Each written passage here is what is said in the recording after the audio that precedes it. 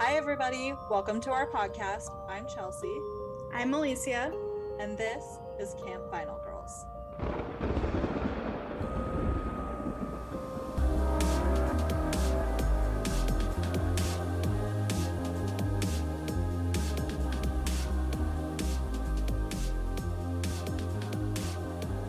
Hi. Hello.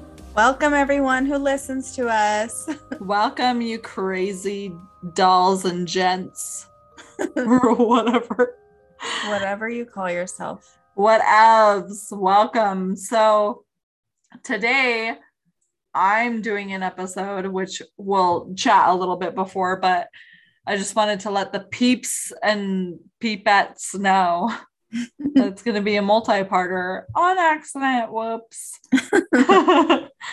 I really didn't mean it, but I was watching a documentary for this case, and just on the first episode, and there's 3 parts, I got like 7 pages of notes, which is enough for one episode. So yeah, well, it's going to be a multi-parter. So stay tuned. Yeah, this week's been crazy for me because, again, I'm working overtime, and I'm also trying to consolidate everything from my daughter's room into my room because my sister and my niece are moving in. So I'm really excited, but I'm also stressed because my entire family is showing up this weekend, and so is Alicia. Me. Everybody's coming all at once, but they actually told me that they're not leaving until Sunday, so they won't get here until Sunday night. So you'll already be gone. Oh, okay. That's good. Good news, I guess. Mm-hmm. Because I was so stressed. But today I moved out almost everything besides my daughter's bed out of her room. And I was like, I'm going to keep that up in there so that she could sleep in there until they get here. Mm-hmm. And also, like, I need to break it down and put it into storage, and I can't really do that on my own. So yeah. I feel like you just moved in and now you have to move her out of the room. Yeah, which it really sucks because it's been nice to have my own space and her to have her own space, but I'm doing this to like help my sister out, and I hope that she could come out here, get a job, and then get her own place eventually is the goal. Mm-hmm. So hopefully that's what happens, and then eventually I could have my own space again, and so can my daughter. So yeah, that's the goal. I have to say it's been nice to have my own place, for so long. Mm-hmm. It was nice being able to save money living at my parents', but I just felt like I couldn't invite friends over or like dates or whatever because I was dating at the time. So it was just kind of like weird. So it was kind of nice to just be like, whatever, I can do whatever I want. Yeah. Except it's hard because my kids don't help me clean all the time. So it's irritating. But, at least it gets clean for a while and then they dirty it again. So they're not here this week. So hopefully because my mom's going to be staying with me. So she's going to help me a little bit, get it more organized. So that'll be nice. Yeah, my place has been organized since I moved in because I've been like a weirdo about everything. But like tonight I had 6 guests over and it was like chaos. But I liked it. It was like such a good feeling to have everybody here and hanging out. We were eating pizza and it was nice, but like it's still like the whole time I was like, oh my gosh, when they leave, I have to clean all this up. It's like stressing me out. Yeah. Because I'm like so OCD. It's like weirding me out. I didn't really know that about I kind of did, but like it's more intense now that the entire place is my space that I'm just like trying to keep it organized and clean and straightened up, and it's just stressing me out. So that's my life. But so I don't know why I always do this to myself. It's like the most busy time of my life right now. And I'm trying to organize things for when you come, for when my sister moves in. And then here I go deciding to do a multi-parter. I'm like crazy, I think. I don't know.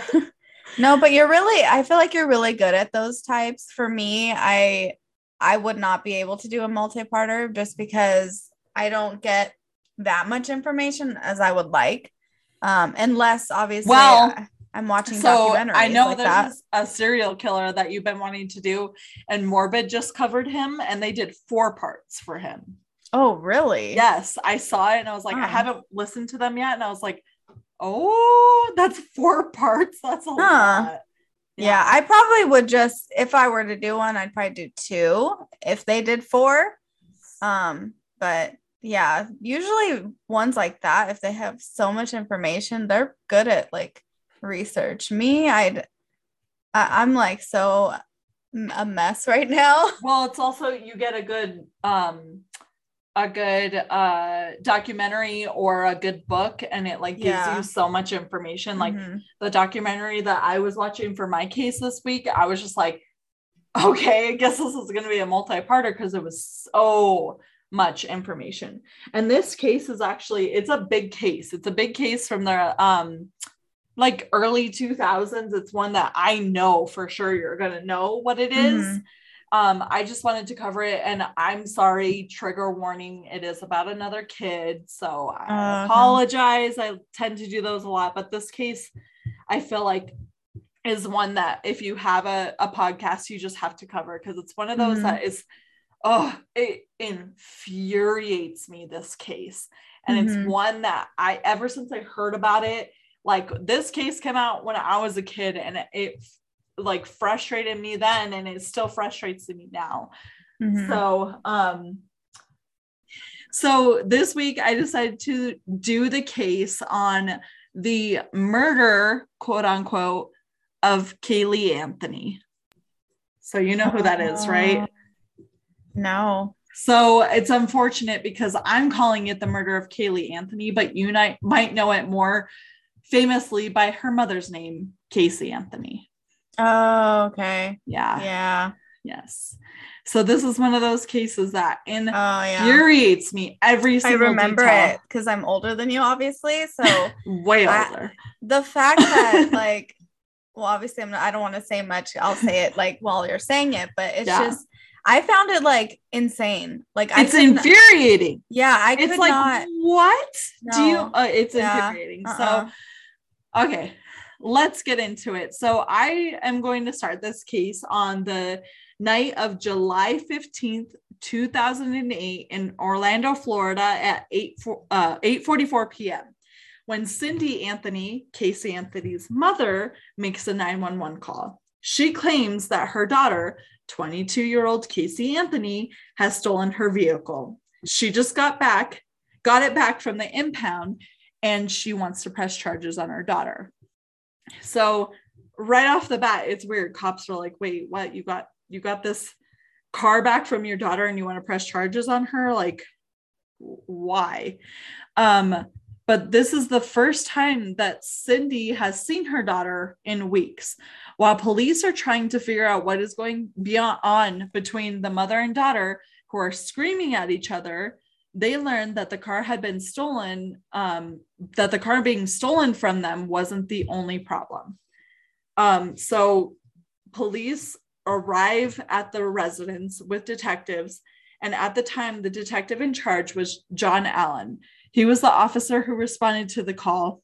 And when they arrived, they learned that her husband, George, lived there along with their daughter, Casey, and her 2-year-old, Caylee Marie Anthony. So the mom and daughter were screaming at each other, and Cindy tells police that her granddaughter is also missing along with this vehicle. Oh my gosh. So George is trying to console his wife, who just learned as she's calling, like, I haven't seen my daughter in weeks, like over a month. She just shows up here. My car's gone, and I haven't seen my granddaughter either. And her daughter basically tells her, yeah, Caylee is missing.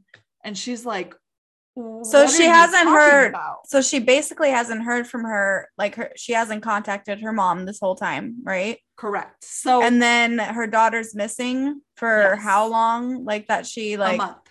Yeah. So what's crazy to me is she was living with her parents while she had her daughter there too. Completely normal circumstance. Like, I've literally been in that circumstance, but imagine your daughter leaves for a month and she comes back without your car and also without your granddaughter. And she was probably like calm. Completely calm. Yeah. Completely. Yes. Like, oh, by the way, my daughter's missing and so is the car, but yeah. No biggie. Like, oh, seriously? Yeah. Oh, the car's gone, but hey, guess what? Your granddaughter's also gone. Yes. That's exactly what's happening. That's so crazy.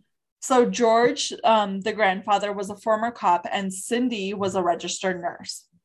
They were loving parents who were helping to raise their daughter alongside their granddaughter. Cindy described Casey as a very lovable and light of their life. Growing up, she was always popular and always had boyfriends. Her and Casey were inseparable since she was at a young age. They would do everything together. They would shop, do crafts, go on walks. They spent all of their time together. When Casey turned 19, her life took a dramatic turn. Cindy said one day her daughter, Cindy said one day after her daughter had gone to the doctor's appointment, she came up to her and said that she was afraid, but she had to tell her something, but she was really scared to tell her. And she ended up telling her that she was pregnant. And she was scared that her parents were going to be mad at her. But Cindy and George were anything but mad at her daughter. So she was how old when she got pregnant? 19. Sounds like me. I was so afraid to tell my dad. I mean, it makes sense. I was freaking 21, a full grown ass adult living on my own, and I was scared to tell my mom. So that's so funny. So she told her that she was pregnant, and Cindy told her that she wasn't mad and that she was excited that they were going to be grandparents. And it's pretty interesting to me. It never really comes up, but they didn't even care who the dad was. They were just like, okay, our daughter's pregnant and we're going to be grandparents. Like this, it is what it is. And did she have a boyfriend at the time? She didn't. So no? I'm guessing she was just sleeping around and she got pregnant. And I'm sure Casey knew who the father was, but she never told them and they didn't really care, which is kind of really interesting. Yeah. They just it never comes up again, ever. Wow. So just keep that in the back of your mind, I guess. It never comes up again ever, but weird. So Cindy told Casey when she found this out, she's like, you're going to be an amazing mom. You're going to be so good. We're going to figure this out. It's going to be fine. Like I said, the Anthonys didn't know who the father was and they didn't care to know. On August 9th, 2005 is when Casey gives birth to Kaylee Marie Anthony. Cindy grabbed Kaylee from her right away. She was the first one to hold the baby before even her own mother. And she looked into this baby's eyes and she's like, oh my gosh, she looks just like Casey did when she was born. And she was just so in love with this baby right away. She said that she fell in love with the little girl the second she laid eyes on her. I feel like that's how every grandparent is. For the most part, yes. For the most part, if you're a normal grandparent, yes. Which is like, I don't know how I haven't announced this yet, but my roommates, Janelle and Ryan, that I was living with, told me a little bit after I moved out that they're pregnant too, and they're having a little baby boy. And I'm so excited because even I'm going to be like them, like, give me that baby. And they're like, that's my child. But I'm so excited. But yeah, it's like, you know, especially as a grandparent, because they only had one kid and then she grew up. And then when she was 19, she had a baby too. So maybe they were just ready to have another baby in their lives. Mm-hmm. So when investigators start to unravel the information, they call on the missing persons detective, Corporal Yuri Melich. When Detective Melich sits down with Casey at their home that night, he starts to paint a picture for them. She says that she dropped Kaylee off with a babysitter a month ago, and the sitter refused to give Kaylee back. So this is her story. What? And why wouldn't she even say anything? A month? And she doesn't say it. And I would call the cops in 2 seconds. Like, what the hell? Yeah, like literally in an instant. I'd be like, what? You don't want to give me back my kid? All right, I'll call the police. No, the cops are getting called immediately. Yeah, that's strange. Weird. But so when the police hear this, they are shocked, not expecting this to be the story. So they have her take them to the day that Kaylee was missing. They're like, okay, take us back. Let's figure out where this started. So on June 16th, 2008, Casey told the detectives that at that time, she was an event planner at Universal Studios, Florida. She had dropped Kaylee off that morning before work, and when she returned that same day after work, no one was at the apartment where the nanny lived. The nanny had disappeared with her daughter. When she tried to call the nanny's phone several times, it kept telling her that the number was out of service. So Casey stayed there for a while at this apartment thinking like, well, maybe they'll show up. Maybe something. Did the grandparents work? Because you know how sometimes grandparents don't work, so they watch the kids for them. So remember the grandfather was a retired cop and the grandma was a nurse. So the grandpa didn't work, right? Right. But sometimes, I mean, how often do you like, Grandpa, can you watch this kid?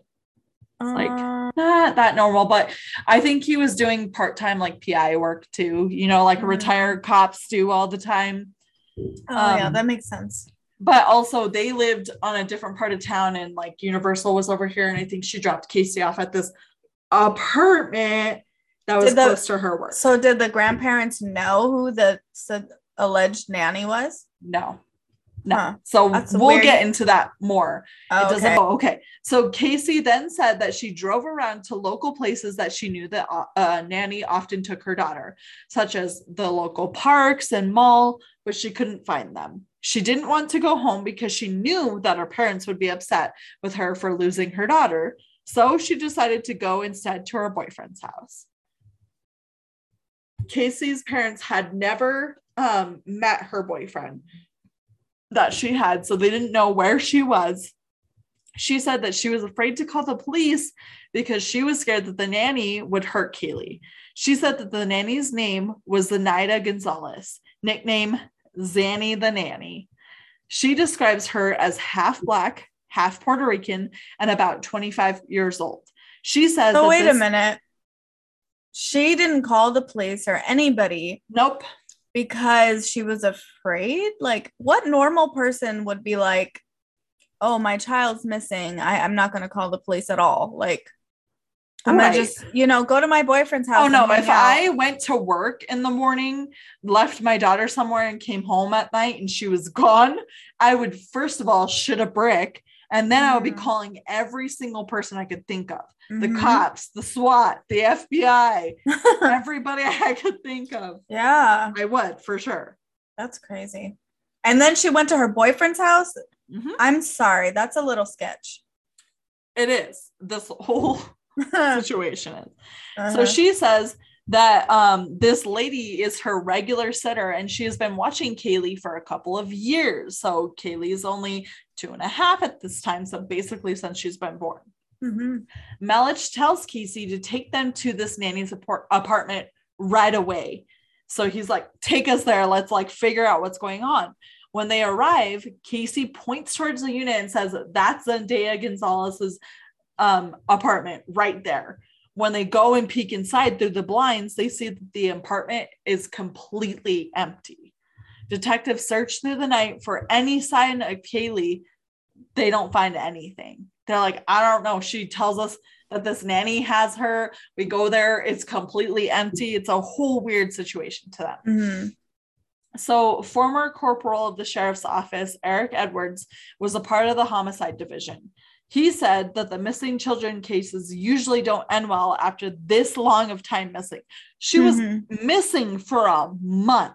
Yeah, before she came back. Yes. Yeah, I know. So, and she didn't even call the cops. Her mom did. Yeah. Her mom was like, what do you mean your daughter's missing? What are you saying? So she calls the cops. It's just, I don't know, this whole case. Ooh. It's almost like she went brain dead or something, like something happened to her that she's like there's no reality. Like, your daughter's missing. You've been missing for a month and you just showed in your house like nothing happened. Like, show up without your parents' car. Oh my God. Your child. Yeah. So the police went to the media and tried to spread the word of Kaylee to get her found. Jane Velez Mitchell was a crime reporter at the time, and she said that this story immediately blew up. It was everywhere. You have a young, beautiful mom and a young 2-year-old baby girl who goes missing after she is left with someone that she trusted and knew, and she was just gone. And it was the nation's nightmare at the time. Like, your child goes missing after she's with somebody supposedly has been watching her for years.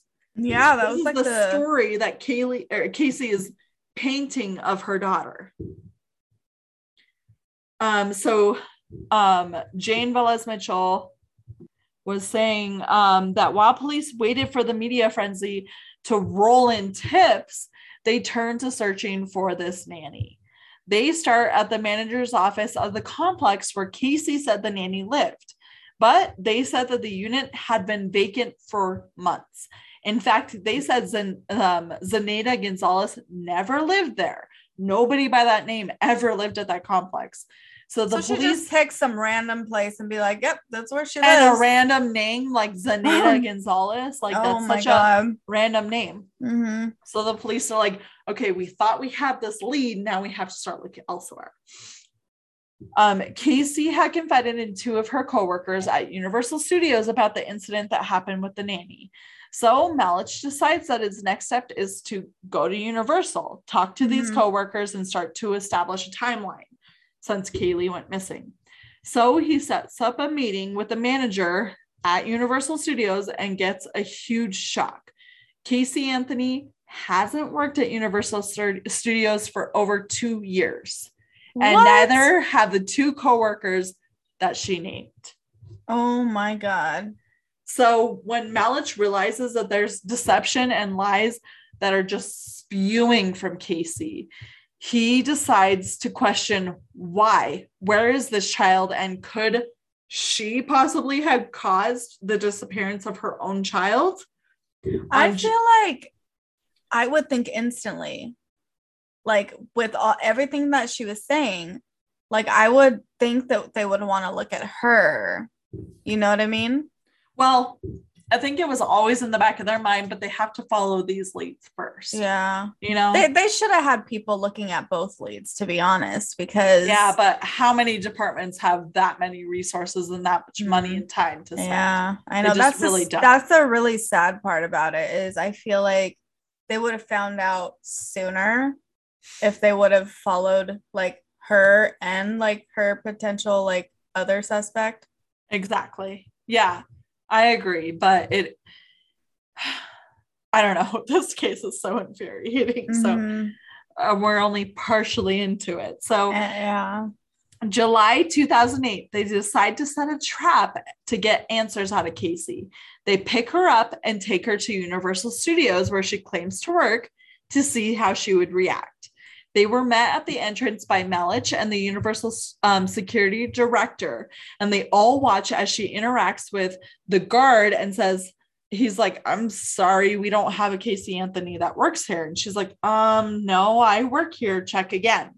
So he gives her, she even gives her supervisor's name and his extension, but he again says those names aren't in the system. Like, she's literally coming up with lies right in front of them. So, did she ever work there? She did, yeah. Oh, okay. 2 years ago, like when her child was born. Oh my God. Like, so she never went back. Right. Wow. So lie after lie starts to be built by Casey, and the supervisor cuts in, just telling them to let her into the building because they want to see where she's going with this, because like, where the fuck could she be going with these lies? Yeah. As they're walking through the building, she's waving at people and saying hi, and one of the detectives says, I see her like interacting with these people as if she knows them, and they're looking at her like, who the fuck is that? Like, what? And they're rounding corner after corner until they come to a dead-end hallway that goes nowhere, and that's when she turns to face them and says, I don't really work here. That's when they tell her, yeah, we know. Oh my God. For another conversation. How crazy can you be to lead them there? Act like you work there. Like, that's that's not something hard for them to figure out, that you don't work somewhere. Oh, that's so it's weird. Crazy. But I think that, to me personally, I think that she's trying to distract them from what they should be searching for, which is, where's Kaylee? You would think after all these lies, you're like, okay, no, we're looking at this woman now. Which they are. They're trying to go to her work to establish a timeline. Yeah. And this is what happens. They're like, Wow, that's just insane that she took it that far. It's like, oh my God, people can be so crazy. This story is really sad. It's so sad. At this point, they thought that they had caught her. They thought she was going to confess and tell them exactly where her child was. They were just like, come on, we caught you red-handed. Not only does this nanny not exist, but neither do you work at Universal Studios. Like, they thought she was going to confess. So Malich takes the lead in the interrogation audio, which I listened to. It's really interesting because there's a lot of audio and video for this case that like sends your skin just crawling listening to this woman. So on July 16th, 2008, they started by telling her that so far all they have told her or told them is a lie. But Casey claims it's not a lie, and she really doesn't know where Kaylee is. All they want to know is the truth from her to help her find they're like, why are you telling us lies? Every lie that you're telling us is delaying time for us to find your daughter. If that's really your goal, to help find your daughter, why are you lying?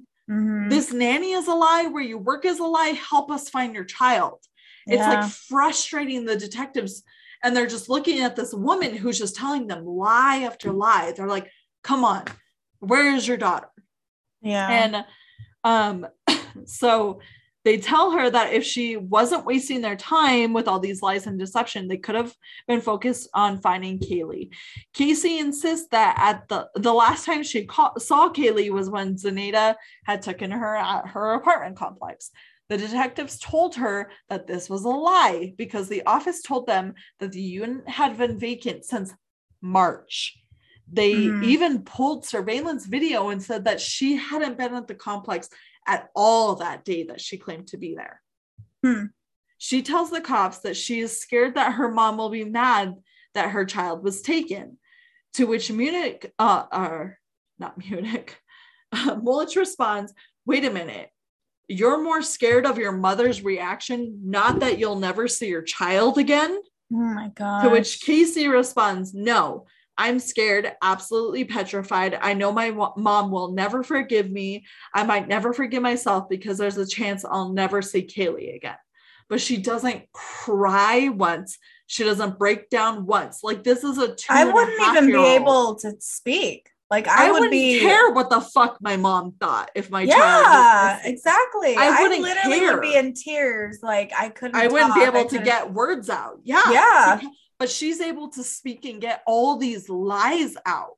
She's trying to build an alibi for herself, and it's just crumbling piece by piece. Taking them on like a scavenger hunt or whatever. A wild goose hunt, when what matters is where the hell is this child? Yeah. You know?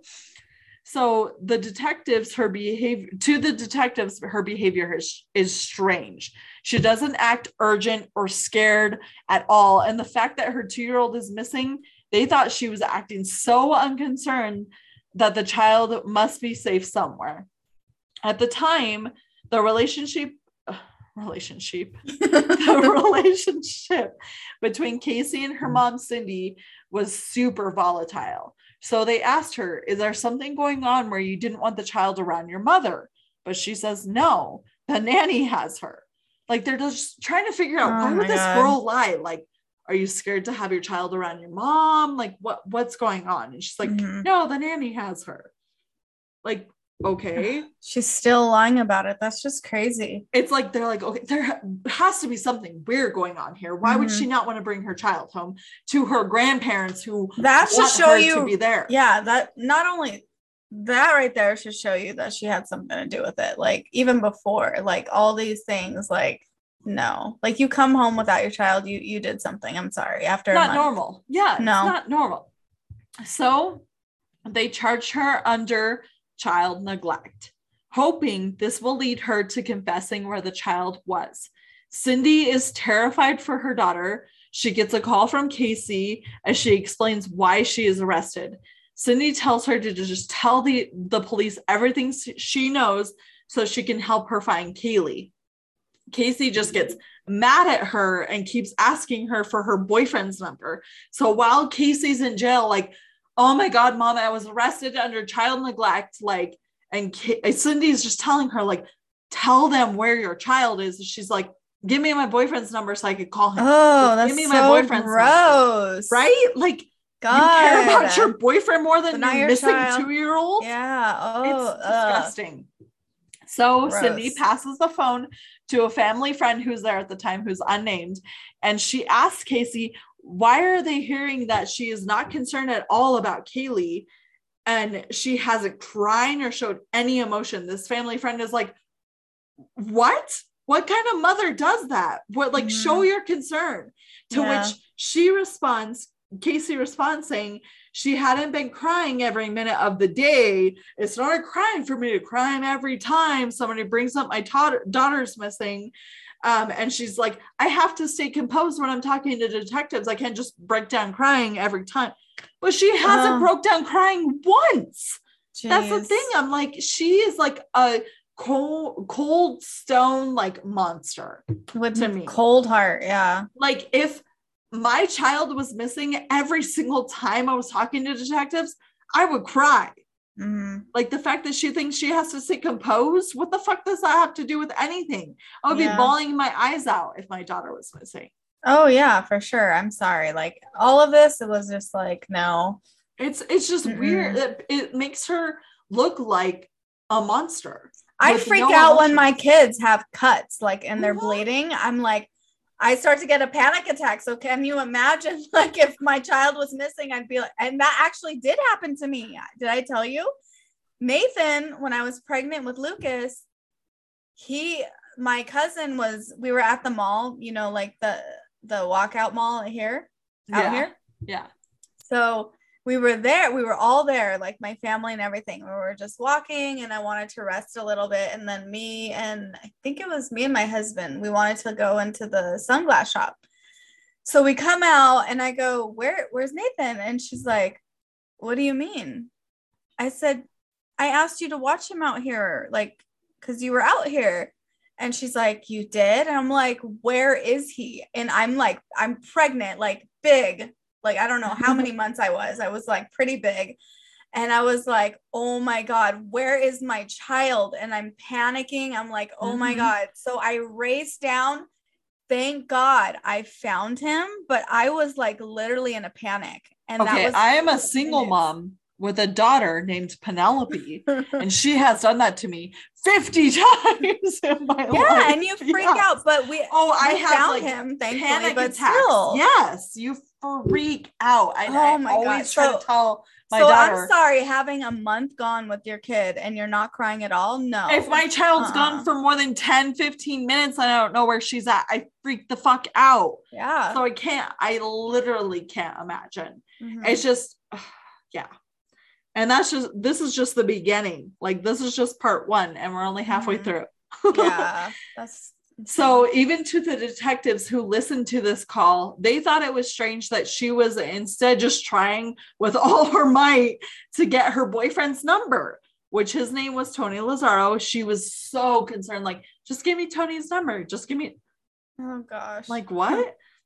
This is when they decided that something is strange and they need to follow this lead ASAP. So they head over to Tony's apartment. Mm-hmm. So they were thinking, like, okay, her child's missing. She's not concerned about it at all. All she wants is her boyfriend's number. Like, maybe her child's over there. Like, they're like, something weird is happening here. So Clint House, a former friend of Casey's, talks about the couple's relationship. He lived with Tony Lazzaro and said that they shared an apartment at the time in Orlando. He said it was very nerve-wracking when 20 police officers came searching into their apartment, even though Tony was shocked because he didn't know Kaylee was even missing. What? So, it's so infuriating. So How could a child be missing for 31 days and this be the first time that they're hearing of it? Oh, Casey and Tony had started dating at the end of April in 2008. That was the first time they met, that she came over to their apartment. Only a few weeks into the relationship was when she brought Kaylee around them.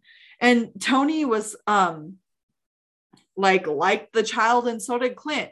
Clint was actually in the documentary that I saw, which was really interesting. Like he's a third party in it, but like imagine your friend is like dating this girl who has a kid and she brings the kid over all the time.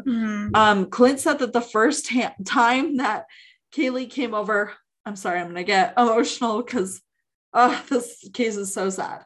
But so he said that Kaylee walked through the door with big sunglasses on and she looked at them and said, "What's up, dudes?" Like so cute. So cute. He said that she was super intelligent, and for a 2-year-old, he's like, I couldn't believe how much she was talking and stuff. And she could count, tell them her colors.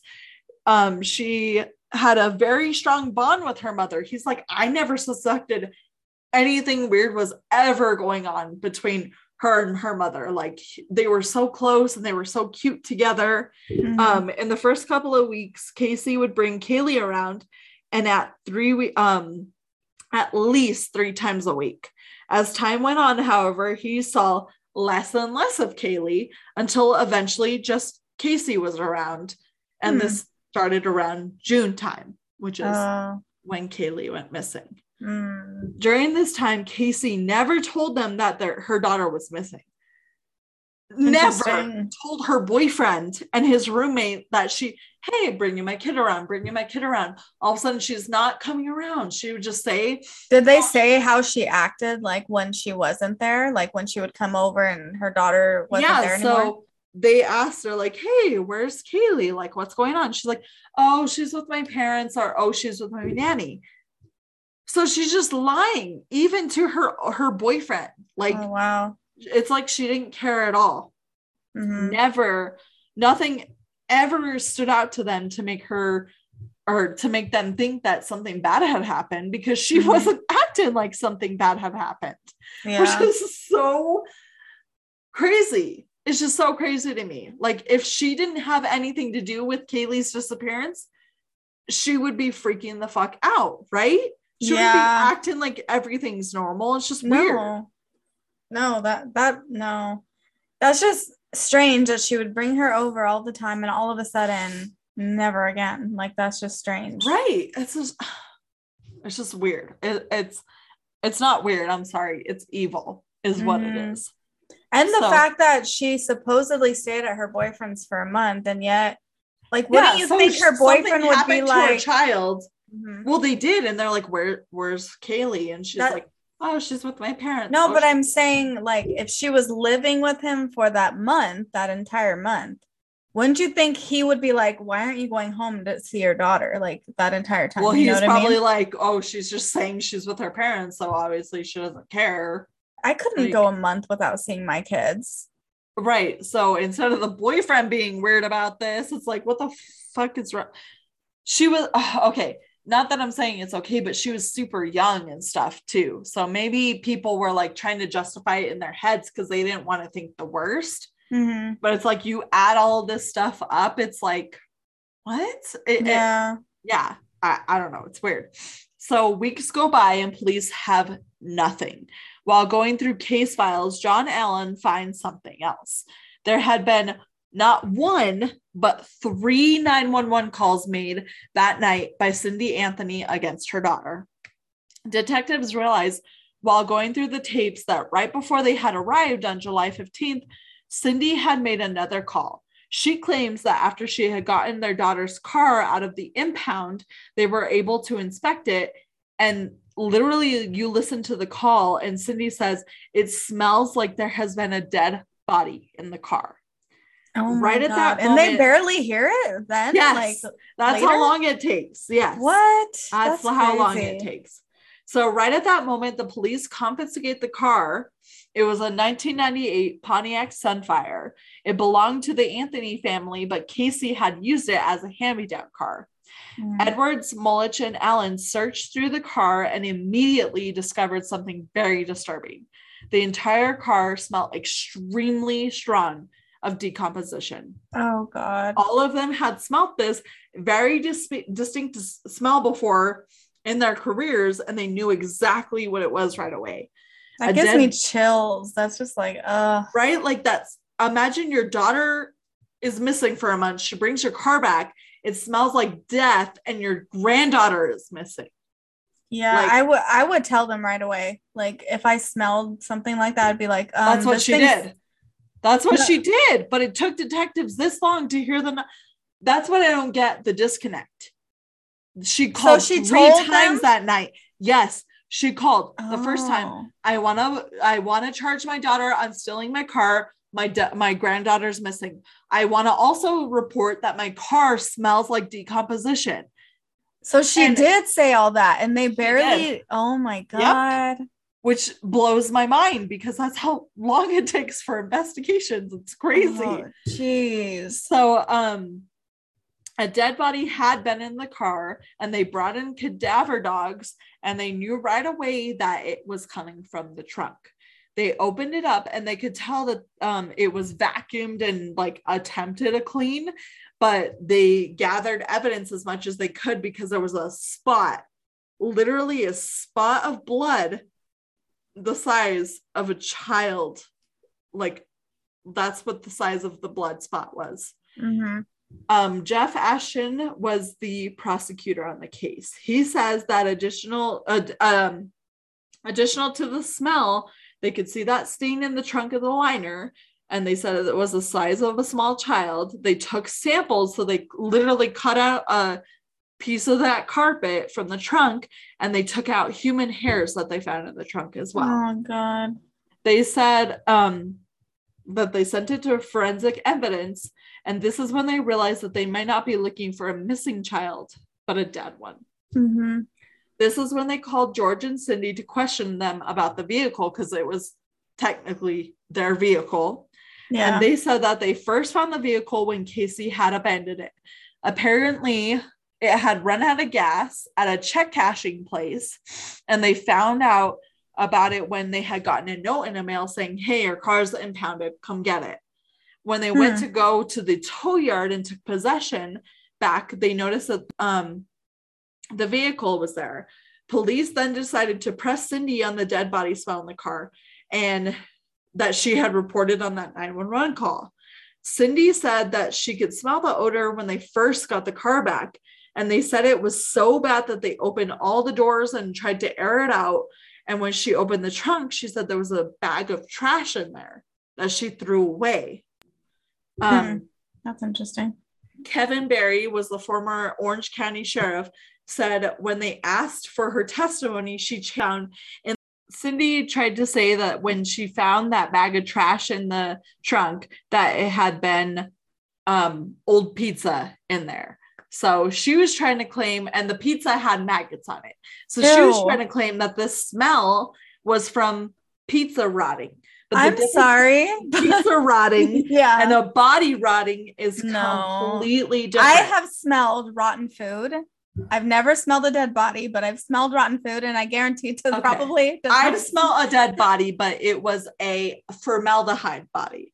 I've never smelled a decomposing body, which I'm sure is worse than a formaldehyde body. And probably worse than a rotten pizza. I'm sorry. Definitely. So when detectives heard this, they were like, okay, is she possibly in denial about the fact that Kaylee was dead? Or because she was helping raise her daughter and her granddaughter, did she feel responsible for this? They didn't think that it was malice of any kind. They just thought she was trying to justify what was going on in her head when she was learning about these things. So George pulled them aside and told them at the interview, off camera, he was not sure what happened, but for him, he was like, I believe something bad happened, but I he's like, it's so hard for me to believe as a former cop that I could have raised somebody who could have done this to a child. Which, like, imagine you found that out, that your child did something like this to their own child. It's sad. I think we've talked about that before, like how if our child had done something, like, yeah, but how imagine like they did it to their own child, which is your grandchild. Like, yeah, that's a whole other level of like, I'm sorry, I love you, but you're going to burn in hell and you're going to go to jail for what you did. And you would think her dad being a cop that he would know right away, look, you need to look into my daughter because she's kind of acting weird. Well, that's why they called the cops right away. And this is how long it took. They didn't have any evidence at all because pointing to her. Yeah. Nobody, no crime. That's the issue here. So they visited Casey in jail, her parents did. And what was so crazy about the times when they visited her was every visit that they did with her was on video. It was all recorded. And so I watched a few of these visits that they had with Casey, and it was, I can't imagine being her parents because it like, Casey knows that these are being recorded too. So one time they went in to visit her and she was crying, saying that she didn't look good. That's what she was concerned about. She's like, oh, I don't look good. I look so like stressed out and this and that. Oh God. And they're just trying to get information from her.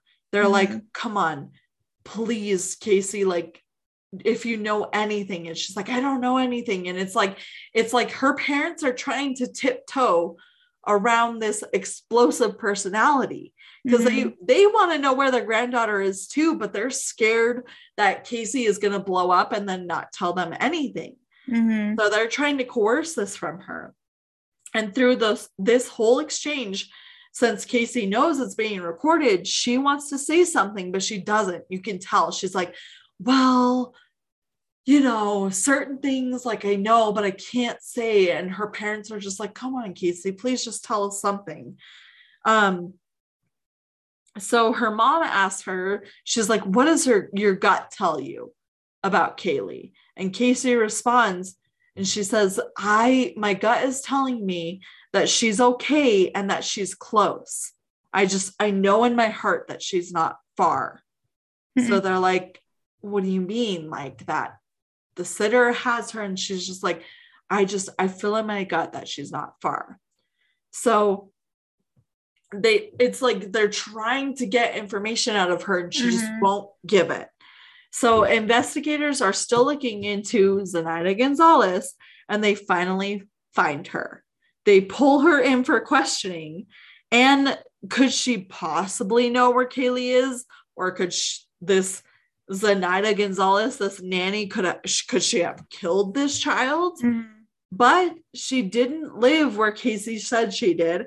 And she wasn't as young as she said she was. I just literally think they Googled Zenaida Gonzalez and they found this woman. This poor woman's like, I don't know what's happening. Yeah. So come to find out she isn't connected and hasn't met them at all. She said this story that Casey is spinning is all a lie. She's just making shit up. So is she not just negligent? Like, is Casey negligent mother, or is she a murderer? Did she kill her child? So, well, I mean, obviously finding this lady and she's not, like, she doesn't know who these people are, should show you this woman had something to do with her daughter's disappearance. There's just no way. Right. So are they like, was an accident? Like, did something accidentally happen, or did she like kill her child? That's like what they're trying to figure out. And Casey keeps investigators at arm's length. She's not telling them anything at this point. She even gets a lawyer through a co-inmate at the jail, and his name is Jose Baez. He is the type of lawyer that you need if you're trying to get off on doing something wrong. And once he gets involved, investigators' access to Casey shuts down immediately. They can't get close to Casey at all. In the meantime, her parents start a huge search for Kaylee. They make shirts, put out flyers, and went on several searches. Tim Miller, the founder of Texas EquiSearch, which is an organization for searches of missing people, says that Cindy called him asking for help. He flew to Florida because he's from Texas. He flew to Florida right away, right as soon as he got the search or this request from her. And he said the first search that he put on was 4,200 people, and they searched for 4 weeks. Where did they search? Everywhere, at all the wooded areas, all the water areas. They sent divers, they sent dogs, they sent helicopters, every resource they could pull out to find this little girl, and they couldn't find her. Overnight, this became another media frenzy because Florida had several public records laws claiming that any videos of any part of this investigation were leaked immediately. So Casey literally became overnight the most hated woman in America. Yeah, she was. Literally, yes. She was. Everybody hated her. And they just wanted to know where this little girl was. On August 21st, Casey was released on bond and put on house arrest. This is when people became furious. Protesters surrounded the house shouting for justice for Kaylee and telling them that they are harboring a child killer. Literally, George and Cindy had to stand on their own lawn and fight just for people to back off because people were saying that woman killed a child. You're harboring a child killer. What would you do? Would you let your child come into the house? No, I would say I will not let you out on bond. You have to sit and rot in jail until we find her. Yeah. I would not let her out on bond. So her parents paid for her to get out? No, she came out on bond because of her lawyer, pretty much. Oh. And her parents, I get it. I get her parents feeling bad for her, but I don't care. If my child had a child and that child was missing and the story was that fucked up, I'd be like, no, you're sitting in there or you're going to a halfway house because I'm not going to house you while we're looking for your child. I'm sorry, but the answer is I don't think I would want to either. I wouldn't. I don't care. I wouldn't. So police are fighting to find evidence of a murder before they can even press charges. Finally, the results from the hair and carpet samples from the back of the car came in at this time. They believe they have enough probability cause to indict her on homicide of a child, which happened to Kaylee, still unknown. A few months later, on the morning of December 11th, 2008, a shocking discovery is made. An Orange County emergency utility worker named Roy Kronk made a stop along his normal route to basically take a piss when he catches something at the corner of his eye. He sees something that looks like human clothing. He goes over to it, grabs a stick, and pokes at it for a second when he becomes frightened. He ran back to his work truck, called his boss, and his boss immediately called the police. Police quickly respond to quarter off the area and collect what they found, which was human remains.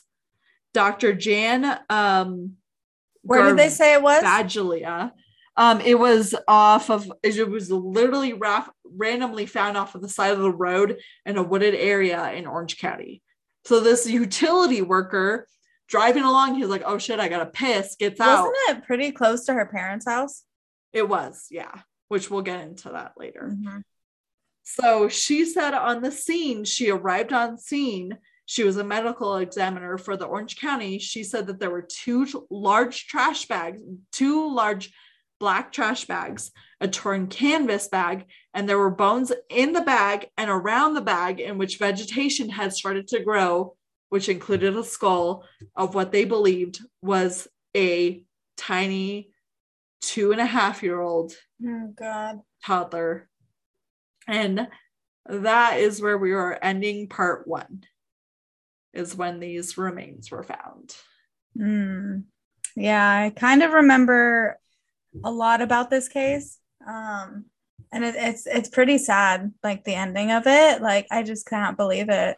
I know the way the ruling goes and stuff, which we will get into next episode. But I know just the whole thing all together. It's just crazy. It's so infuriating because, like I said, if my child was missing, I wouldn't go a month hanging at my boyfriend's, partying. No. Even if I thought some babysitter took her, like, I would be fucking devastated. I mean, look at how I was with the breakup. Can you imagine me like missing a child? Like, no. Like, I lose my child in the store for 0.5 seconds and I lose my shit. Yeah, exactly. So, like, this story is just so sad to me because, like, even if, which we'll get into it later, but even if you're not capable or willing because you're so young to raise a child, like, her parents wanted to raise this child. Like, give your child to your parents. She could have been like, look, I don't want to be a mom anymore. Can you keep my kid? And they probably would have been gladly. Yeah, absolutely. They would have. And it's just so sad to me. I mean, I've seen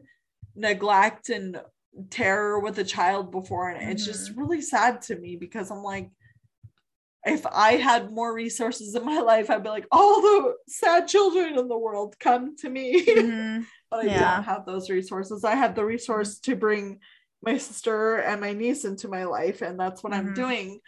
And it's just like, I don't know, these type of situations are just so sad. And we're going to get into it next episode, what actually happened to Kaylee. And I know it's a very popular case, and I know a lot of people have heard about it, but all these details are just so, like, you rehear the story and you're like, oh shit, I forgot about that. Like, yeah, because it happened quite a bit of, like, what, 10 years ago or 50? I don't know how long it was. It was 2008. So it was too much. I don't want to think right now.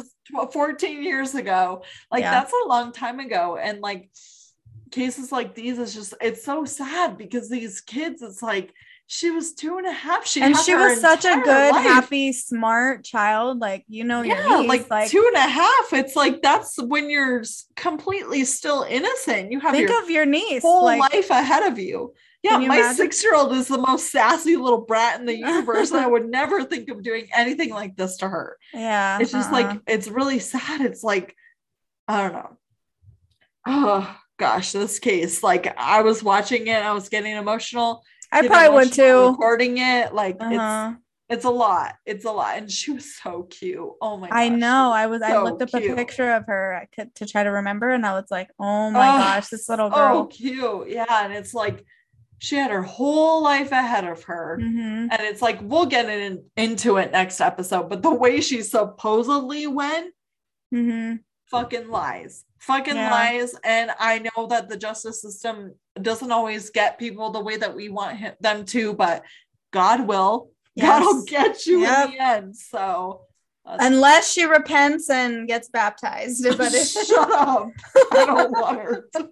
I don't either, trust me, but gosh. But trying to live that godly life. It's really hard. It's hard, yeah, especially with a person like her. I just hope that God is like, well, no. I know that God is like living with this child in heaven, and she's in paradise now. Oh, it's just so sad. But I don't know why I keep doing these sad child cases. It's really sad. But I just felt like this one, it's a famous case, but like I said, like, a lot of people don't know all the little details. Which I probably don't. I knew a lot, but not probably as much as you're gonna tell. But it's good to get it out there because maybe it'll make the police kind of be more on top of things, and not be like, oh no. I hope so. But she was a pretty young white girl, and the detectives did a really good investigation into this case. Like, all of the detectives involved, they knew from the beginning something weird was going on. I just feel like, I mean, it wouldn't have changed the outcome because she was already dead anyway, but still, maybe obviously the other outcome that you're going to tell would have changed. You know what I mean? You would hope, but okay. As her parents, not saying that her parents did anything wrong, because I don't think they did. I just think because they called the police right away. So I mean, but like if my daughter was missing for a month and I thought she was at her boyfriend's and then she came back without her daughter, right away they called the cops. But I'm like, I would think after a week. I would think after they were probably calling her like, Casey, where are you? Where's Kaylee? But if she didn't answer after like a week, I would have been like, my daughter's missing after a week. Yeah, but it was also 2008. It's different than times now, you know? If my child was an adult and was missing for a week, I would be like, cell phones weren't a big thing. But still, like if I can't get a hold of you in a week, like, no, I'm calling the police. No, I think they were able to get a hold of her. She just wasn't coming home. Like, what if she's like, oh, hey. You know, if they said anything, like if they were able to get a hold of her, like between that time? They were, but they never saw Kaylee the whole time. And that was weird to them. So I'm sure Casey, because Casey was spinning these stories since detectives got involved. So I'm sure before then, Casey was spinning those stories before. Yeah. You know, it's like, I literally picture, not that my sister in a billion years would ever do this, but because she's at the same age and so is my niece, I just picture that situation. If my sister went missing and she's like, oh, I don't know, I took your car and I took my daughter and we never came back for a month, and all of a sudden I come back, here's your car's an impound and my daughter's missing. Like, my parents would freak the fuck out. But also like, my sister's an adult, they wouldn't be like, where are you, where's Audrey? Like, you know, it's like, I don't know, it's a very interesting situation. It's very sad because those poor grandparents, I feel like if Casey thought that she couldn't handle it or whatever, her parents would have handled it.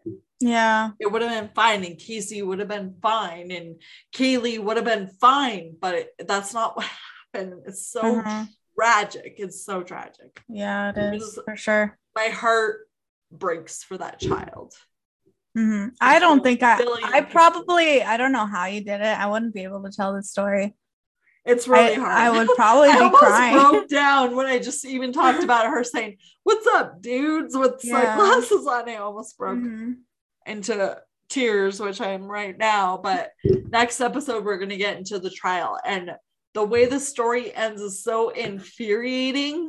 So infuriating, but we'll get into that. Yeah, so if you listen to this part, don't look it up, people, unless you already know them. You probably already know, but all the little details are just like, what the fuck? It's so sad. It's so sad.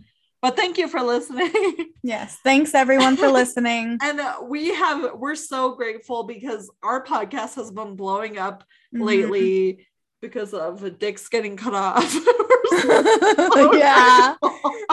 But definitely follow us because we have barely any followers on Camp Final Girls on Instagram. Yes. Email us on campfinalgirlspod@gmail.com. Like, if you have suggestions or stories or whatever you have. Yeah, anything, we just would appreciate. Like, we just love all of our listeners.